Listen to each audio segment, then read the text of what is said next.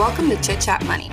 On this show, hosts Ryan Henderson and Brett Schaefer interview industry experts and riff on the world of investing. As a quick reminder, Chit Chat Money is a CCM Media Group podcast. Ryan and Brett are also general partners at Arch Capital, and Arch Capital may have positions in the securities discussed in this podcast. Anything discussed on Chit Chat Money by Ryan or Brett or any other podcast guests is not formal advice or recommendation. Now please enjoy this episode.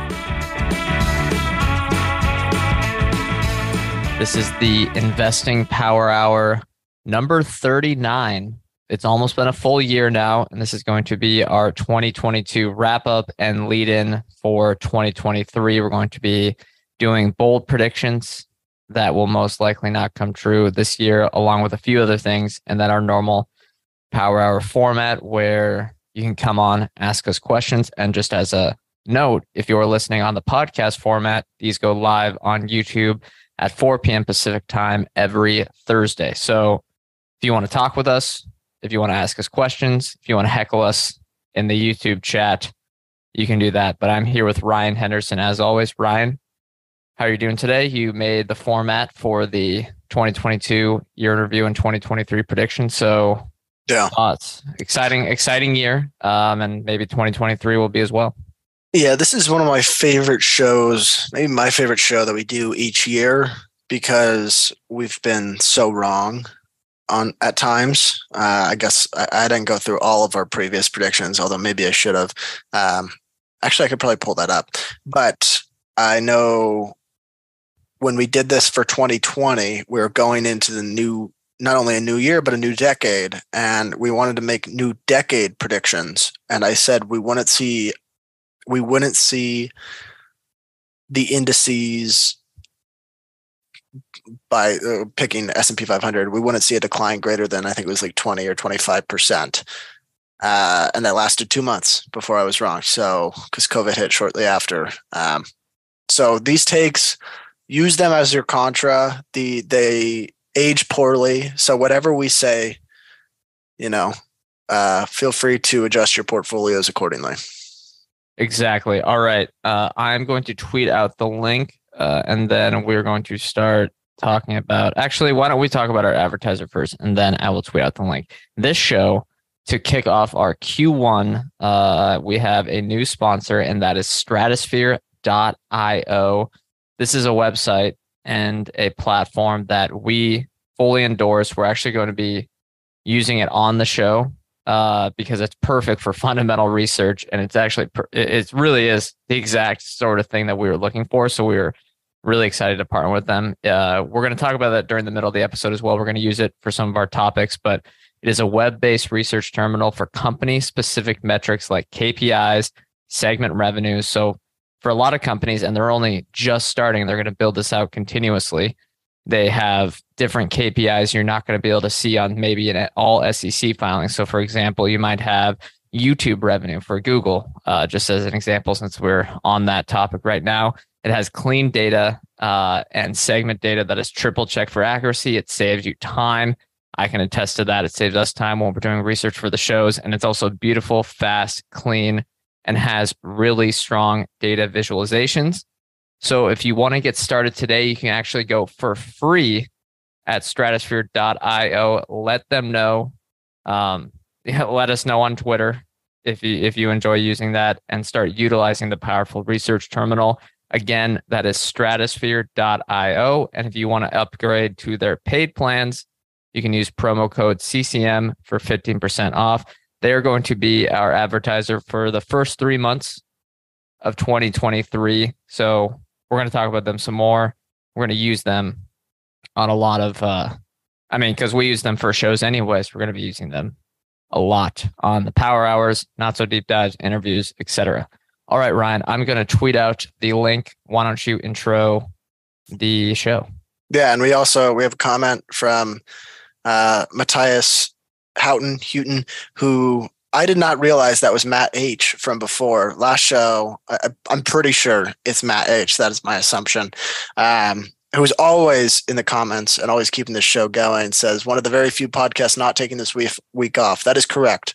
No breaks for this team, although I will admit we we recorded a couple of our shows in advance so we could take Christmas off. So we're not totally perfect, but yeah, let's talk kind of about, because this show's a little different than our typical power hours. I want to give sort of the brass tacks in terms of what listeners should expect from Chit Chat Money as a whole in 2023. So just kind of what's our schedule, what listeners should look for on a week-to-week basis. And then, obviously stuff can change. Stuff changed this year. So this is pending any unexpected changes. But we will have 3 shows a week. The occasional random show that we'll throw in there if we feel like it would really add value to listeners, like a CEO interview or something like that. But 3 shows a week generally. One on Tuesday mornings, one on Thursday mornings, and one on Sunday mornings. We typically schedule them to come out at like midnight, so people have them on their commutes in the morning, because it obviously depends on where they are, what time zone they're in. But anyway, continue. Ryan, you may not know this, but the reason we chose midnight Pacific time, which is where we're located, is because that's the perfect time throughout, North America and Europe for those days. But yes, it is perfect for the morning commute as well. Yeah, and then anyway, for Tuesdays, those are our not so deep dives, and so the not so deep dives basically Brett and I's research and coverage of a business. Oftentimes it's our first look at a business, and we'll cover a specific industry for each month. So these are typically 45-minute episodes. We're kind of basically trying to help speed up other people's research process if they're interested in looking at a company and they want, say, we talked about the Hershey company this year. If they want the general basics of or the basics of the business, they can kind of just listen to our show. And then if they think, oh, that's interesting, maybe I'll dig a little deeper. They can kind of extend on from there. But anyway, that's every Tuesday. At the end of each month, we'll have an episode that replaces the Not So Deep Dive. That's an Arch Capital episode. So that'll come out on Tuesdays as well, once a month. And it's basically either a holding that we actually own in our fund, which is called Arch Capital, or maybe a change that we made, something like that. So kind of an Arch Capital specific episode. Then on Thursdays, we have our deep dives. These are interviews with analysts where they're typically pitching a business that they own or they're interested in. It's not always a pitch, but a business that they know pretty well. And we're kind of asking questions. This is probably maybe the one that attracts the show that attracts the most new listeners. I guess the Not So Deep Dives do that as well, but people that are looking for really thorough analysis on a company, that's Thursdays are really probably the place to get that. And then Sundays, our power hours, that's what we're doing right now. These are they're live on Thursdays on YouTube, but most people don't listen to that until the podcast on Sundays. That's probably how most people are listening to it right now. Basically, this is meant to just be us riffing on the financial markets. We started this year and got a bunch of positive feedback. Actually, a friend of the show, probably our most recurring guest, Matt Cochran, I met with him in Florida and we were talking and he said, I love the format of the power hours. And he says, there just isn't enough shows where it feels like a casual kind of chat, just shooting the shit. That wasn't the term he used, but basically a super casual, relaxed conversation about financial markets feels like you're talking with your friends. That's the goal of these shows, and hopefully the live chat gives us that kind of interaction as well. And then we've got the newsletter, which is free. It's meant to be a useful supplement to people who enjoy the podcast, and it's got some visuals as well as Brett's riffing. Yep, and it's a great. We do 2 posts a week on that as of this writing, or excuse me, as of this recording. One, we give the show notes and the charts and all the research we've done for the not so deep dive episodes, which take a lot of work. So that can be a great way to supplement it. And then second, we do a Sunday recap. It's called the Sunday Finds, but basically it's a Sunday recap from the previous week. Links to all the newsletter, the shows from the previous week. And then just some current thoughts on anything. And I do that one. So yeah, that's really it. Power hours. We're still hoping to, continue to improve that.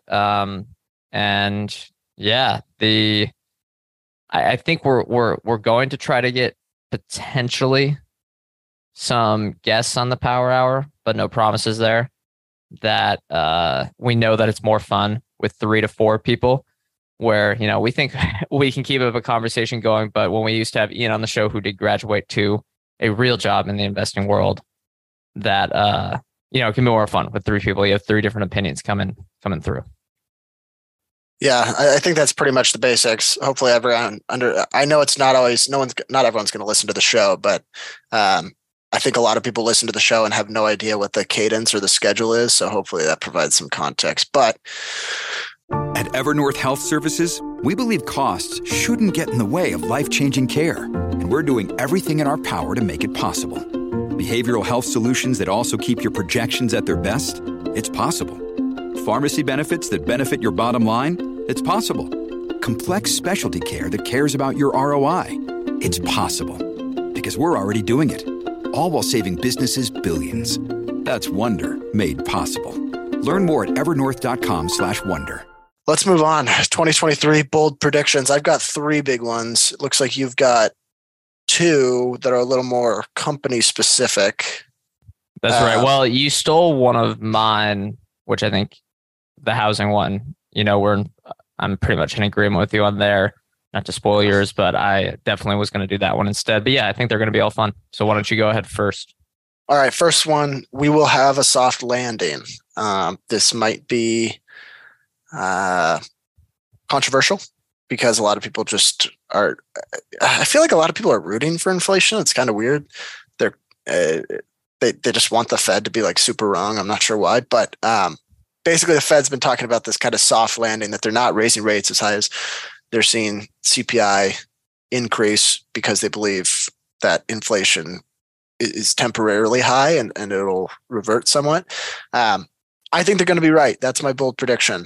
I don't think CPI or the increase in CPI or the annual inflation rate, however you gauge it, will persist at the current rate. My bold prediction is that from Jan 1, 2023 to Jan 1, 2024, the inflation rate during that time will be below the current federal funds rate, which I think is it's 4.25 to 4.5%. So, do you mean average, or at one point it will go below? The CPI for the full year. For the full year. What the Fed funds rate at what time period will be below? The current one. The current one. This one. Okay, that makes sense. What's your reasoning? Or is this just the gut feel? This is the gut feel. No, I mean, I don't think anyone has reasoning. Well, maybe everyone thinks. They look at everyone seems to have reasoning, but it's dead wrong, so it doesn't matter. I would just say I think that the Fed is not behind the game, and that I don't know. You really think prices? It just, for me, prices increasing 8% a year just seems across the spectrum of what we spend on just seems really unlikely. Yeah, I think there's a few. I'm not sure what's included in CPI, to be honest. I don't know every single factor. Yeah, I mean, a lot of it's housing. And yeah, there's the core, which I think excludes volatile stuff like energy and food, which I think could be volatile month to month. But you look at core, I forget one's which, but sometimes they separate out energy because it can be a lot more volatile. But they do include that for one of them. But housing is a huge portion of it. So I think you look at that, and that's kind of a slow moving. I mean, we're not going to spoil your second prediction here, but those are kind of rolling over. Used car prices are rolling over. A lot of the commodity and energy stuff is rolling over. And I guess oil prices are a bit unpredictable. So that could throw a wrench into things. But you're seeing a lot of signs that right now inflation is most likely rolling over unless wages just totally accelerate, and that causes everything to get hit. However, the tech industry, if you want to just broaden out and call it that, where I know calling it the tech industry nowadays is kind of a misnomer, but you see companies that are laying off workers, and those are not just the workers they lay off. There's a lot of other people that are affected by that because most of these tech salaries are quite high compared to the national average. They're definitely, most of them are in the six figures, and those type of people have the disposable income to go to a gym, what are some other things that people do that there would be jobs out there? A membership at a Sweetgreen golf course, or going to Sweetgreen a lot. There's a lot of other jobs that are associated with it where the money is flowing through to the economy, to other parts of the economy that are supporting other jobs. So I think that can be kind of a slow moving. well, I don't want to call it train wreck, but it also comes back when you go through all these different things. There's so many variables that it's very, very hard to make any sort of prediction, which again, my definition for the bold prediction for 2023 is that, these are unlikely to come true, at least how I did it, but you can see a path to it becoming a reality, because with all this macro stuff and the inflation stuff, it never really happens exactly how we're all expecting. But it's kind of, it's always very unique just because there's so many variables at play. Yeah. Yeah. And it's like, even when you think about the layoffs, like so many companies are laying employees off. I saw a stat that most of those employees are getting rehired to a new company within a month. So maybe it doesn't have as big of an effect, but I would think just the looming concern of layoffs would tighten spending, both at the company level and probably at the employee level. So I don't know. My gut is saying that inflation will not be as high, because unless energy is included, and energy just kind of shoots up, and there's just energy feels like the one unpredictable factor in that. But that's my first bold prediction, soft landing. Do you want to alternate here? You want to go with your first? Why? No, you go with your three, then I'll go with mine, because I think mine would be perfect kind of in the midway of the show to do our embedded, not to spoil how we're going to do the advertisements for Stratosphere, but you use Stratosphere to help with that, right? Yeah, that makes sense. All right, second one. The average U.S. home price measured by Freds, which is like the economic data. I forget what is it? Do you know what the acronym stands for? I just know it is Fred, but I'll look it up for you right now. Yeah. U.S. National Home Price Index is what I'm using to measure average U.S. home price. Will decline by more than 10% from current levels, which are already down from all-time highs. So down slightly, but 10% at least. That is my expectation.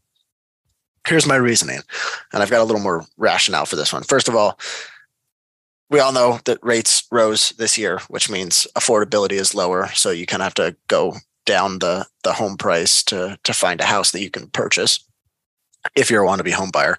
But when rates rise, there's also, and you can kind of, everyone probably has their own anecdotal experience with this, where someone was buying or selling a home and they had their own kind of, encounter with how this works. But I think there's kind of a period where, and I've heard terms called the cap gap in for real estate investors, but basically it's a difference between sellers' expectations and buyers' expectations, where sellers are anchoring to the last price that they were quoted, or the last bid, which was kind of higher. Maybe it wasn't exactly what they were looking for, but it was higher than the bids they're currently getting. And so they anchored that and they say, well, I got a bid 4 months ago for $400,000. Why would I give it to this person for $375,000? That kind of thing. Whereas the buyers, on the other hand, simply can't afford as much because the rates have risen. And so I think there's a resetting of expectations on the seller side, where you don't see the prices starting to sell for less until they kind of accept reality of their home isn't worth as much as they thought. So that's kind of my first one. I think we're kind of in that in-between period where we're going to start to see some of the homes go for lower and lower prices.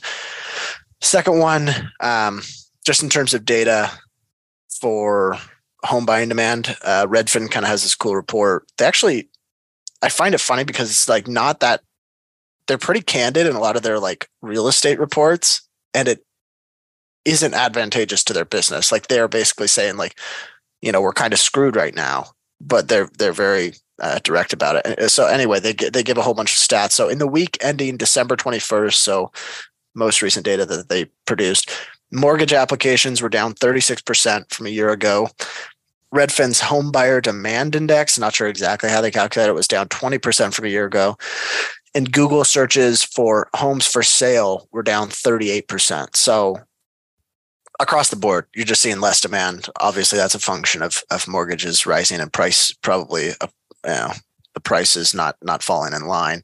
And then additionally, we kind of talked about this, but we've seen layoffs from big tech companies across the board. I think that's having an effect on big metro areas. There was another report that said 17 of the 50 most populous metro areas saw home prices decline this year. I think that'll probably continue in some of those big cities where they have a lot of tech employees, maybe a lot of tech employees relocating, selling their houses, stuff like that. And however, all that data would indicate that home prices would drop maybe a little more than 10%. I think the two reasons, or the two like buoys, or the things that would maybe keep home prices somewhat elevated, would be that home equity is still at record high levels. So there's not going to be a bunch of forced sellers. People can wait because it's not like it's delinquencies. They can always reverse mortgage if they need to. And then I still think there's a shortage of homes. It's hard to kind of put a pin on it because inventory is always at its lowest during the peak of the bubble, but it's kind of like an anecdote thing where people, you see like affordability has just risen over the last 10 years. So at least you look at it now, and affordability is rough. So I just think there'll be more homes that get produced over time, and there's just so much excess demand relative to the available homes out there that'll keep a bit of a buoy. However, I still think prices will fall. So that's my second bold prediction. 10% home price decreases. I concur with this one that home prices will drop. I think there's a few factors that could keep it. I think 10% might be like a good floor of the decline, because unless interest rates from the Fed go down back to, or what are we at, 4.5 right now, 2%, which I guess is never impossible, but seems unlikely. Mortgage rates, are going to be, they're not going to be 3%. They're probably not going to be 4%. And that really affects that affordability number. But I think we're going to find out in 2023 whether there was a shortage of homes or a shortage of listings. Because if it was a shortage of listings, there could be potentially even more downside. There was the Airbnb stuff, right? Not just Airbnb, but the short-term rentals. I think we've talked about that before on here, where that's potentially, we don't really know. It's kind of hard to see what one's there. Or, the tech industry could have been, that pocket, like you just mentioned, and the works in progress stuff. So where there's record works in progress. So we'll see if that inventory can come online.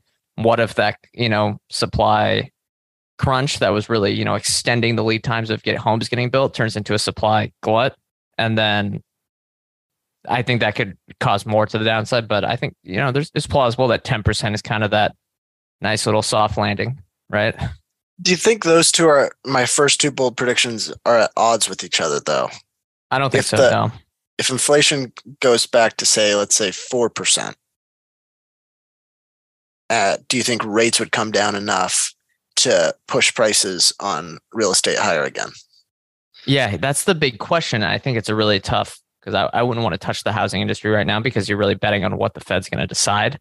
But are they going to decide that means they should lower rates or just keep them? Because they're not going to lower them back to zero if the economy is fine and we have a soft landing and inflation goes back to say 2-3% or whatever, right? They'll probably keep it. The Fed's runs at what, like 3-4%, right? That's kind of the long-term average. Long-term average is slightly higher, but I think it's a little bit biased because the 1980 period skews the data a bit. But I think maybe 3 to 4% makes sense. And then mortgages would be 5-6%, which also makes sense, right? Then the affordability is still bad. So I think it's a long shot that if inflation comes down, which is also a bold prediction, right?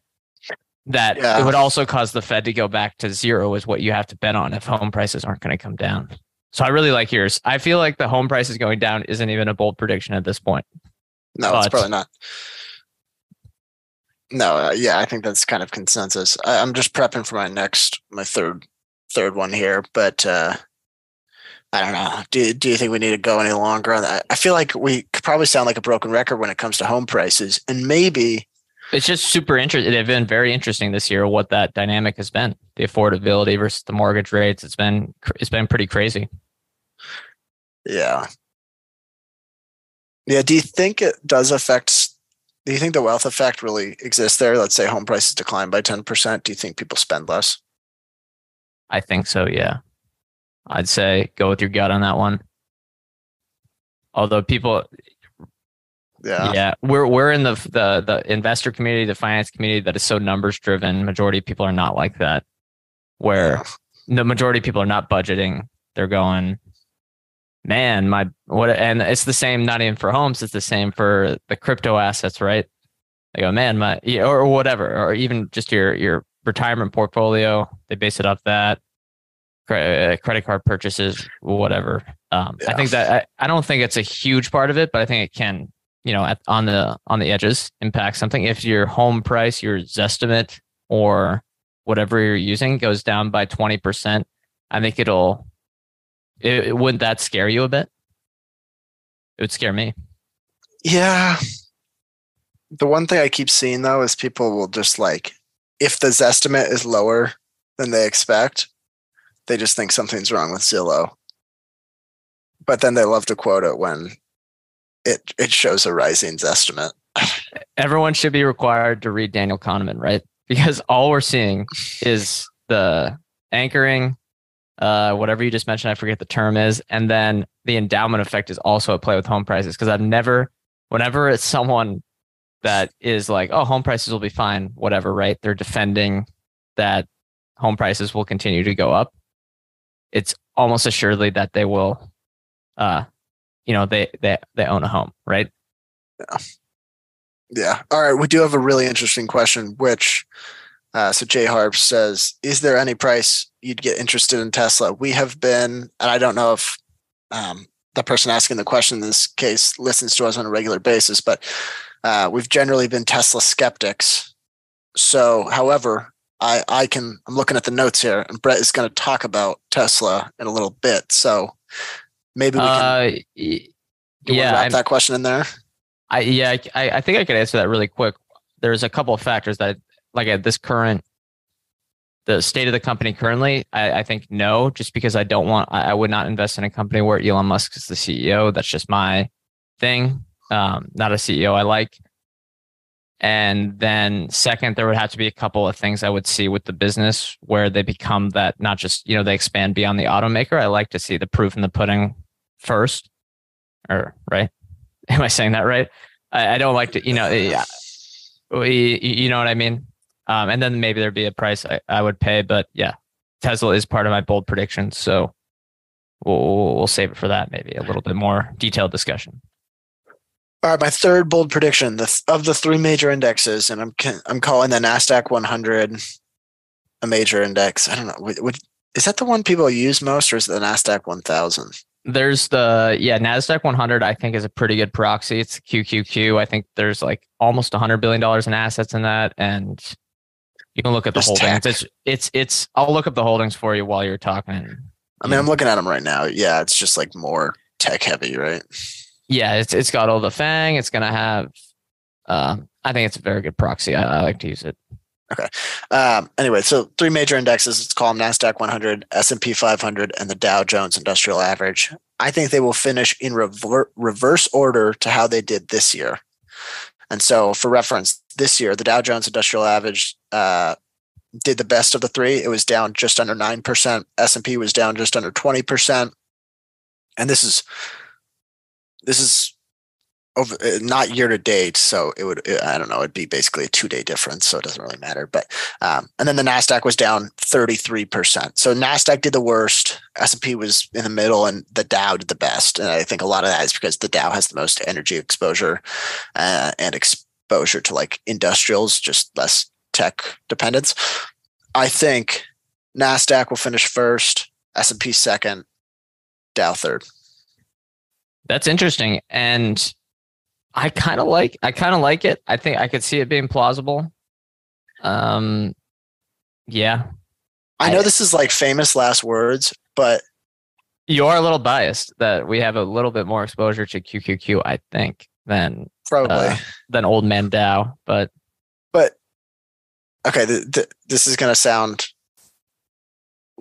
like it's just bound to be wrong right as it comes out of my mouth. I think the likelihood that Amazon and Google Meta. Show storm in there. Meta. No, there's really four big ones now, right? Microsoft, Apple, Amazon, Alphabet. Although Apple's done fairly well, Microsoft's done fairly well this year, if I'm not mistaken. But Google and Amazon, I think it's pretty unlikely that they'll have as poor of a performance stock-wise as they did this last year. Yep. And then Tesla is also less important now. Yeah. So that's my, let me go to the 1 year. Microsoft actually is down 31.5% over the last year. I think the likelihood that happens again is very slim. Really? That's famous last words, huh? Well, I'm saying the same for Google, Amazon. So the chances that those three decline by more than 30% again, well, I think it's obviously less likely this year than it was last year. Yeah, I think everyone can come into agreement with that. How much is Apple down? Not that far away, 27%. The last few weeks it's been tough for Apple. Apple's down 27% on the year.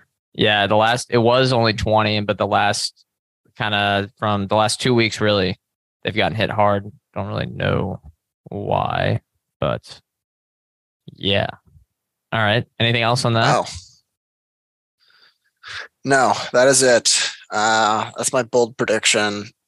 There is also a good chance that the Dow has another good year. I wonder how long it takes and I'm not sure exactly how much energy exposure the Dow has, but I wonder how long it takes for rebuild cycles when it comes to some of these energy markets. Yeah. So it's obviously not going to happen in a year. I've heard the timeframes are obviously much longer than that. It costs a ton of money to invest in, the infrastructure required to harvest some of this energy or resources.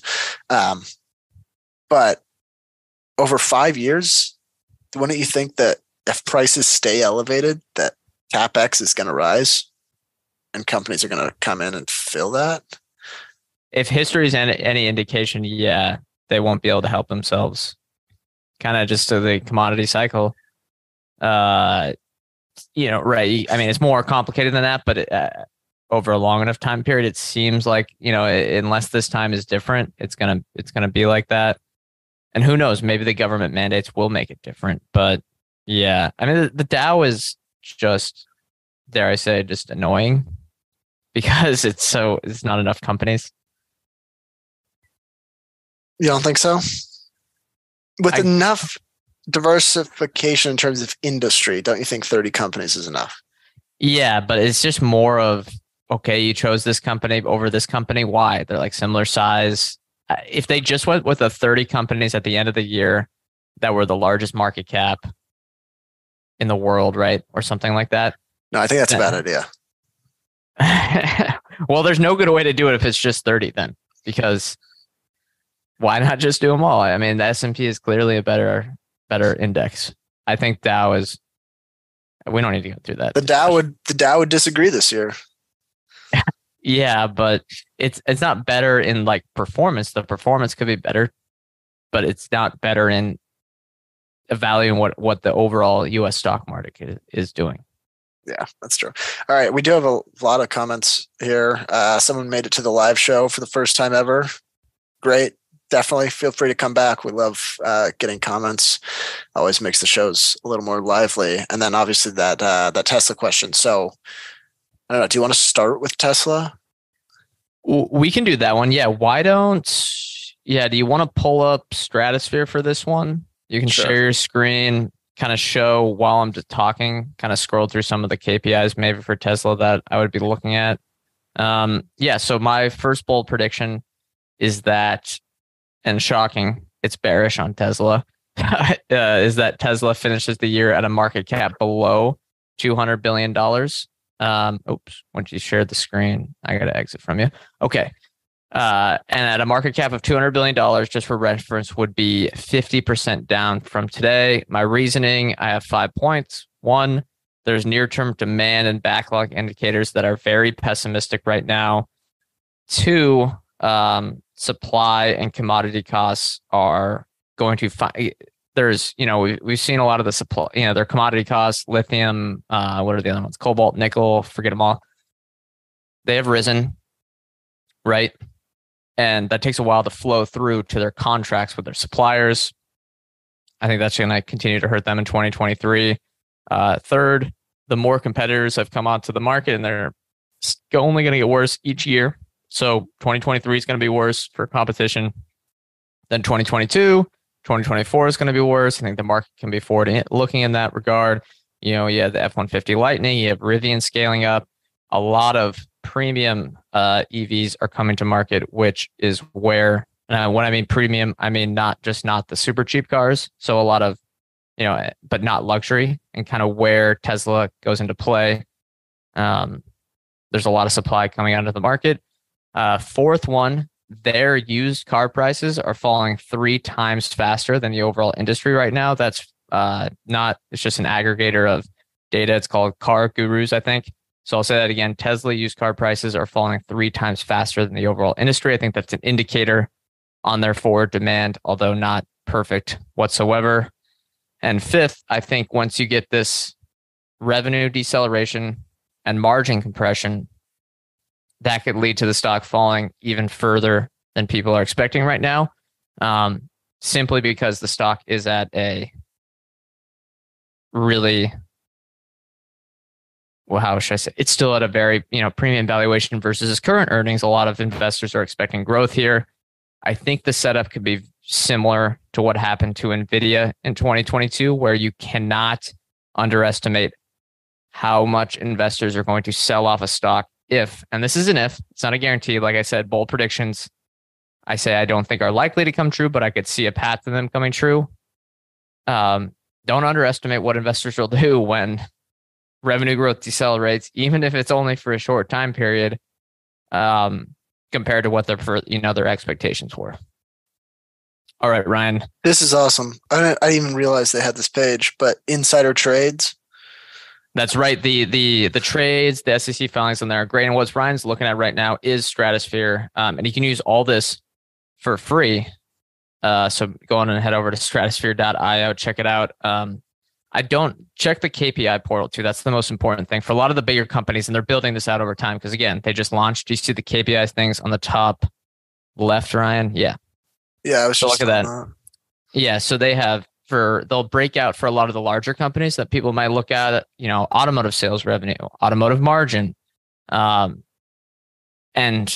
you can take these, you can turn them into a chart, you can visualize them, you can download the data. It's really, really interesting. We're going to pull up probably for Amazon as well. Again, that's stratosphere.io. I find that very fascinating. I mean, again, this is this type of stuff I'd look at for Tesla.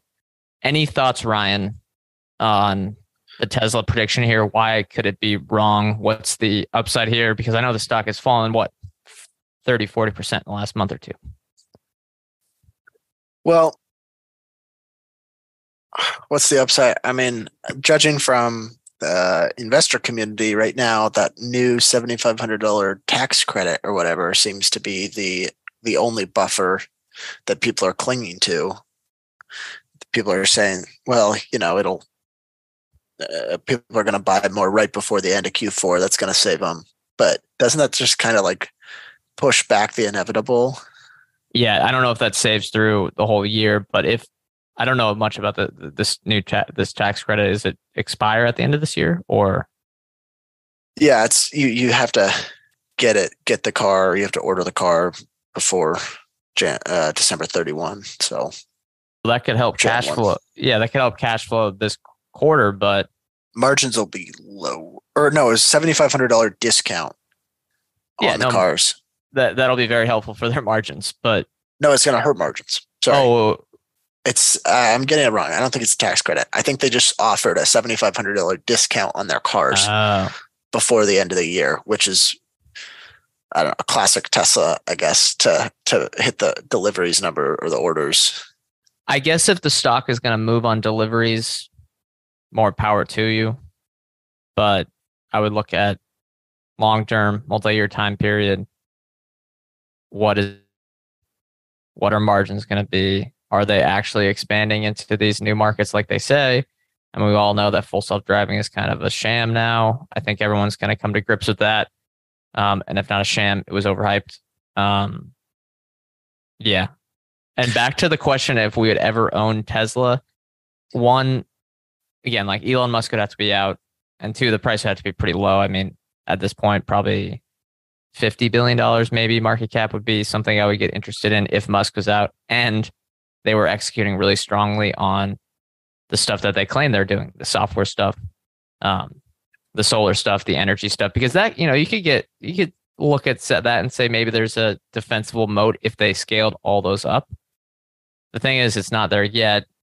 And the governance issues are going to keep you away. So the board of directors needs to be fixed. The proxy statement basically needs an overhaul before I'd be interested. Yeah. To answer the question, there's always I would say there's a price for any security where I'd get interested. Carvana, what, -20? Something.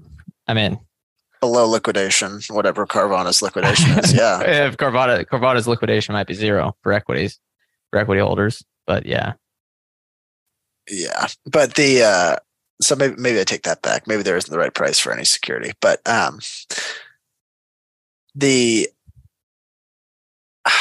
for Tesla, I think I share some of the same concerns with you. I don't want Kimball Musk getting awarded $9 million in stock just simply for being the brother.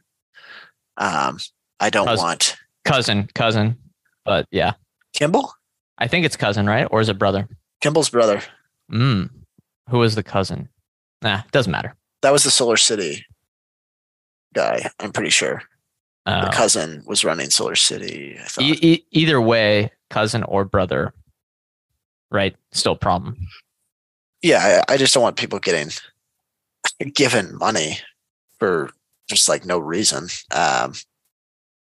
And I mean, people are like, well, it's board compensation. $9 million would be absurd board compensation for any other company I'm looking at. So no, it's still ridiculous. Yeah, except maybe one of the big techs like Apple, where they're doing $100 billion in free cash flow a year.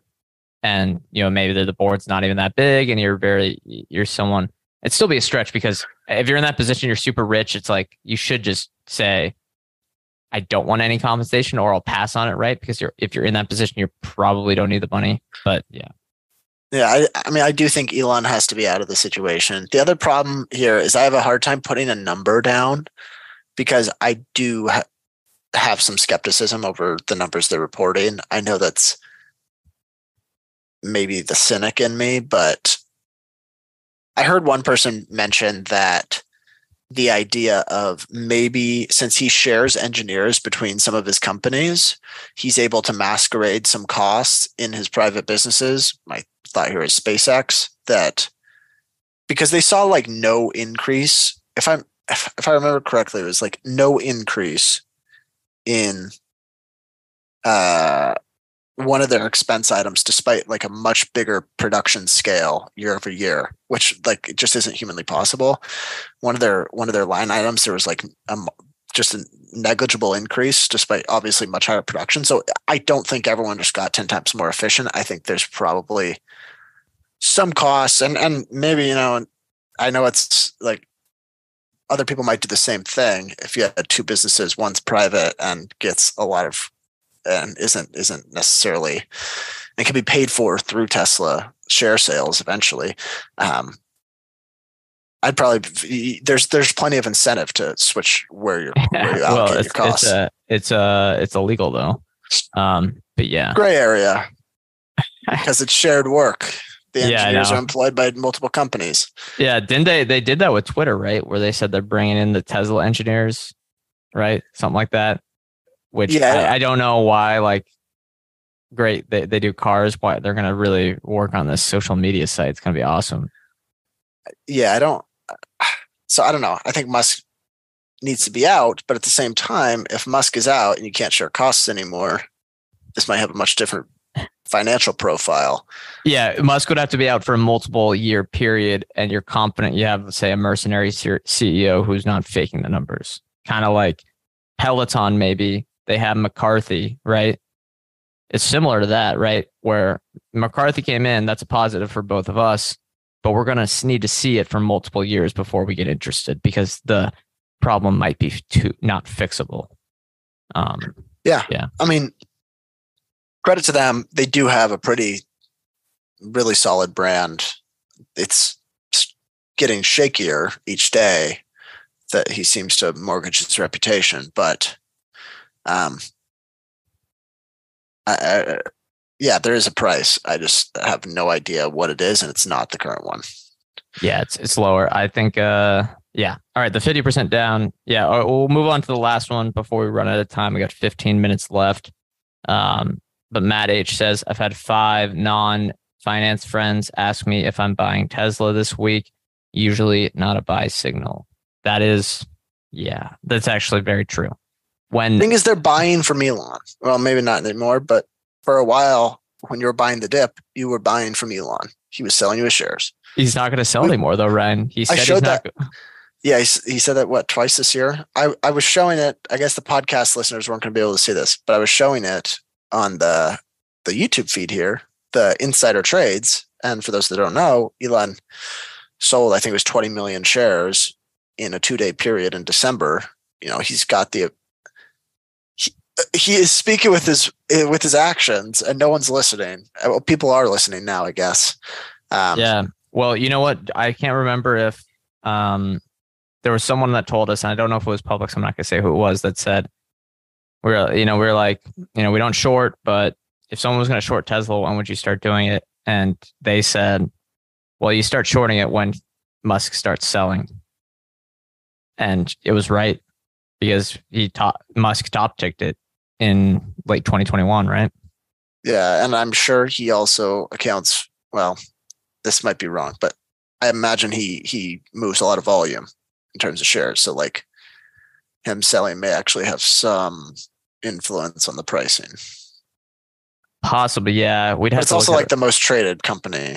It's so heavily traded. That turnover is just insane. All right, though, let's move to Amazon. Do you want to share the screen and pull up maybe the AWS numbers? Because that is a nice thing you can look at on Stratosphere as well with the KPIs. So my second bold prediction for 2023, I think this is a more fun one, is that Amazon ends the year for 2023. So ends 2023 as the largest company in the world by market cap.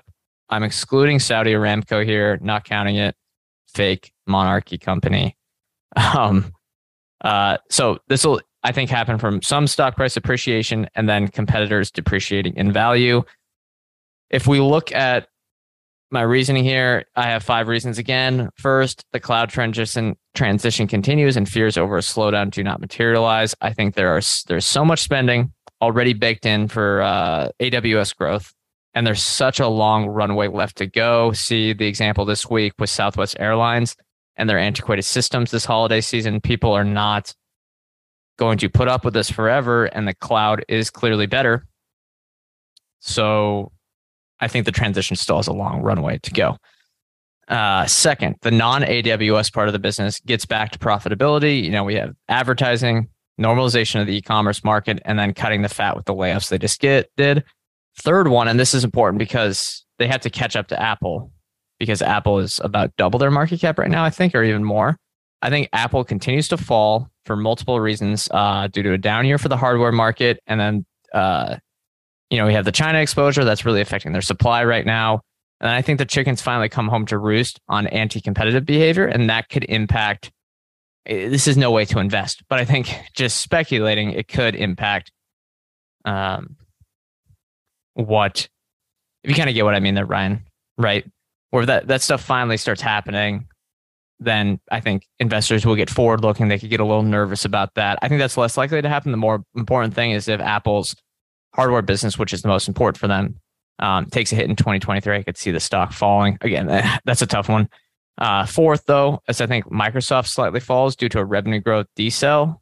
I know that Azure is very important to them, but I could see them. I don't know. That one's harder. I think Microsoft is going to be the toughest one for Amazon to blow by, because it is almost twice the market cap. And then if we look at the fourth giant, there's Alphabet and Google / Google, same company. I think they will do fine. They're kind of a similar market cap to Amazon right now, but slightly higher. But I think they have less upside than Amazon just because search may have a down year. So what do you think, Ryan? And you're seeing here at the chart, we have the AWS revenue, which is closing in at $80 billion, and then AWS operating income, which is closing in on $25-30 billion. It's the most important part of Amazon's business. But if we also look at this is the revenue, the revenue growth rate. Yeah, and I mean it's gone down, right? To what, 20-25%, but yeah, not surprisingly considering that it was growing, 60% 5 years. That's going to happen, but nominally revenue growth is probably accelerating. Well, yeah, look at that chart. Yeah, I mean it's still growing, and we, the backlog numbers are so strong. And this is not thinking long term for Hero AWS. There could be some problems about the growth rate long term.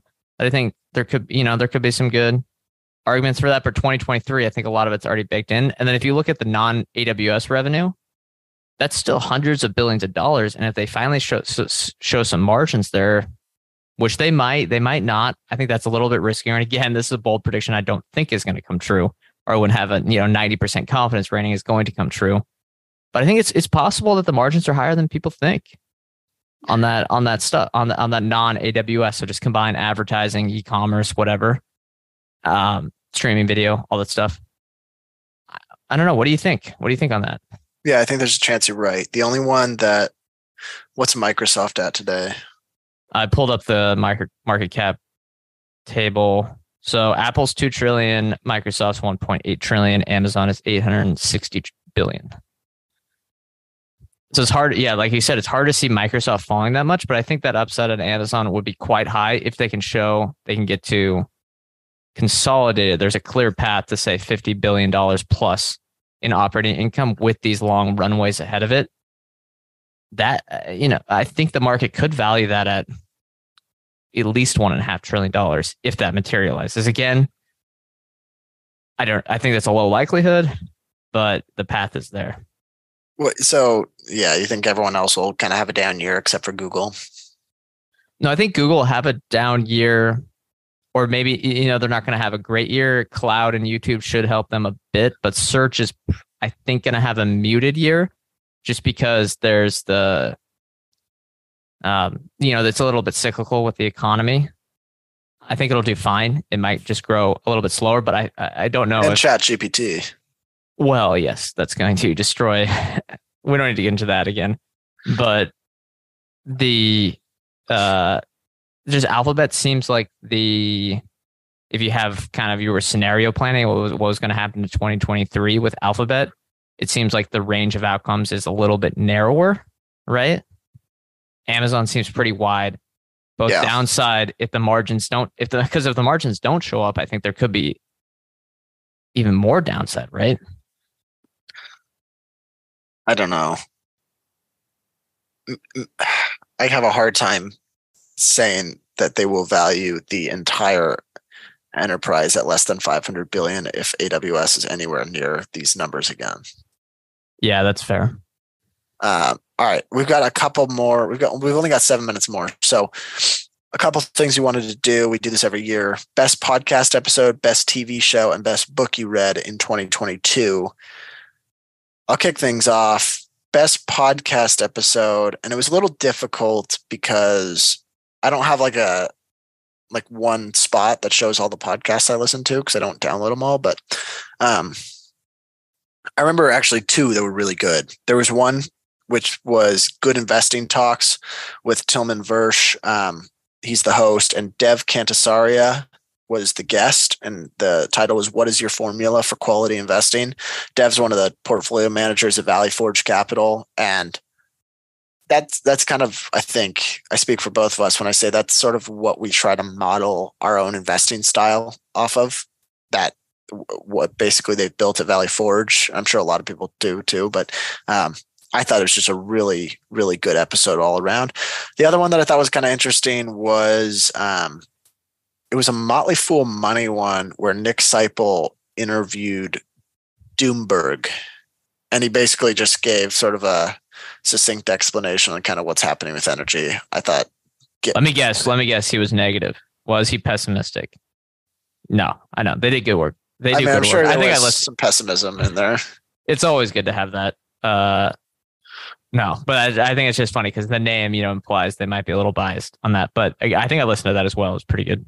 Best TV show. There's 3 that I like. Succession, season 3. You're cheating on all these. I know. Whatever. But was that came out this year, didn't it? Succession? I don't think so. It was late. 3. No, it would be season 4. If not, House of the Dragons, I thought was good. Some people had conflicting opinions on that, but I thought it was good. And then Andor. I thought Andor was pretty good recently too. Obi-Wan Kenobi was solid, but Andor. Yeah. And then best book. Found one called The Great Depression, a diary. It's basically just this diary of someone who was a lawyer. And he just journaled. It wasn't every night, but journaled pretty frequently throughout the Great Depression. And I thought it was, for one, it gave me sort of more inspiration to journal more, or at least have sort of an investing journal. And he had sort of an investing mind, which was pretty interesting. But also just kind of really helps, I think, set perspective on markets today and how bad things can get and how fortunate, we are that times aren't that bad. So I don't know, just kind of a refreshing read. And then the other one was There's Always Something to Do by Peter Kundill. Peter Kundill. He was a Canadian investor who did really, really well. I think he averaged like 15% or something over 30 years. Sort of a famous value investor, and basically kind of demonstrated what it's like to be what hard work looks like in investing, because it isn't always clear. So kind of just the mantra that there's always something to do. I thought both those books were really good. What were your favorites? All right. Yeah. That Peter Kundill one I have to check out. I haven't heard of that one. I am not going to cheat like you did, Ryan, but no, those are good. Matt H says White Lotus season 2 for TV shows. I agree. That's great stuff. Pretty good on HBO. Although whatever, we don't need to go to Warner Brothers Discovery. We don't have time left. But my podcast episode, I try to keep it niche because everyone knows the big finance shows, Invest Like the Best, Odd Lots, and all the others. Everyone knows about those. And there's tons of good stuff on all those episodes. But I had one with Liberty Highlights, who is a nice, does great work with his own Substack and just on Twitter and stuff. Just a really great part of the internet finance community. He did a 2-part series called Going Deep on Nuclear Power with Mark Nelson. I will say they were, I think they will both admit that they were biased for nuclear power.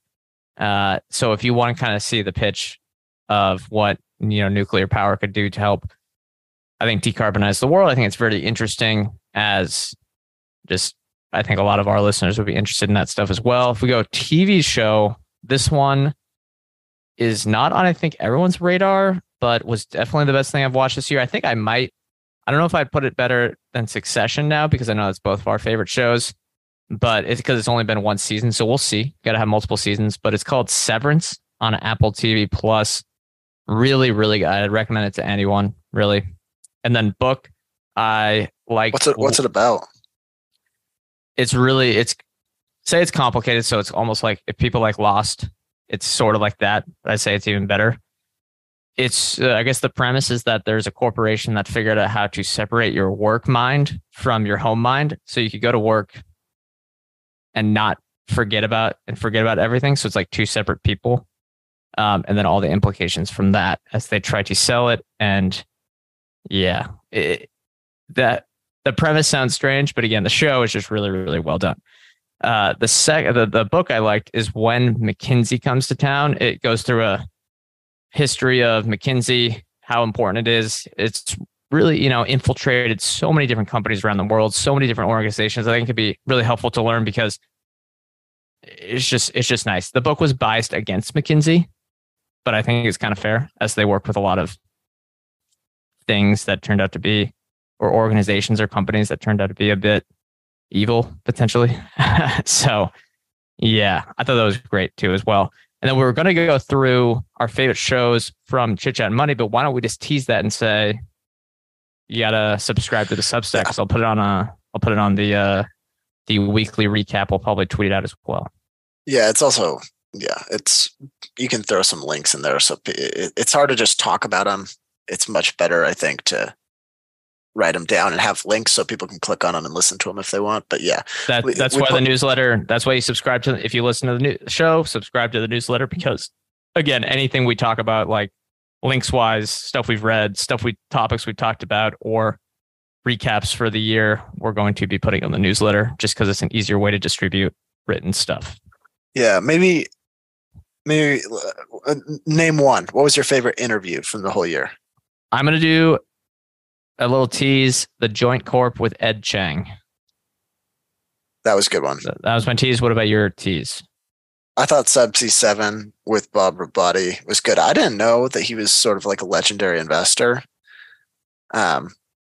Maybe not.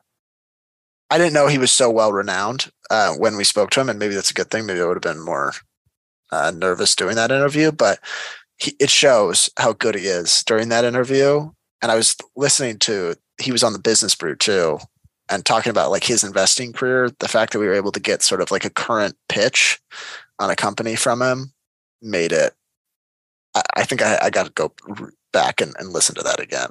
He is comprehensive. All right, we're running up on time. That's going to do it. I'm going to hit the end of the live stream, but before I do that, let's hit the disclosure. We are not financial advisors. Anything we say on this show is not formal advice or recommendation. We are general partners at Arch Capital, and clients may hold securities discussed in this podcast. Thank you, everyone, for listening. We'll see you next week.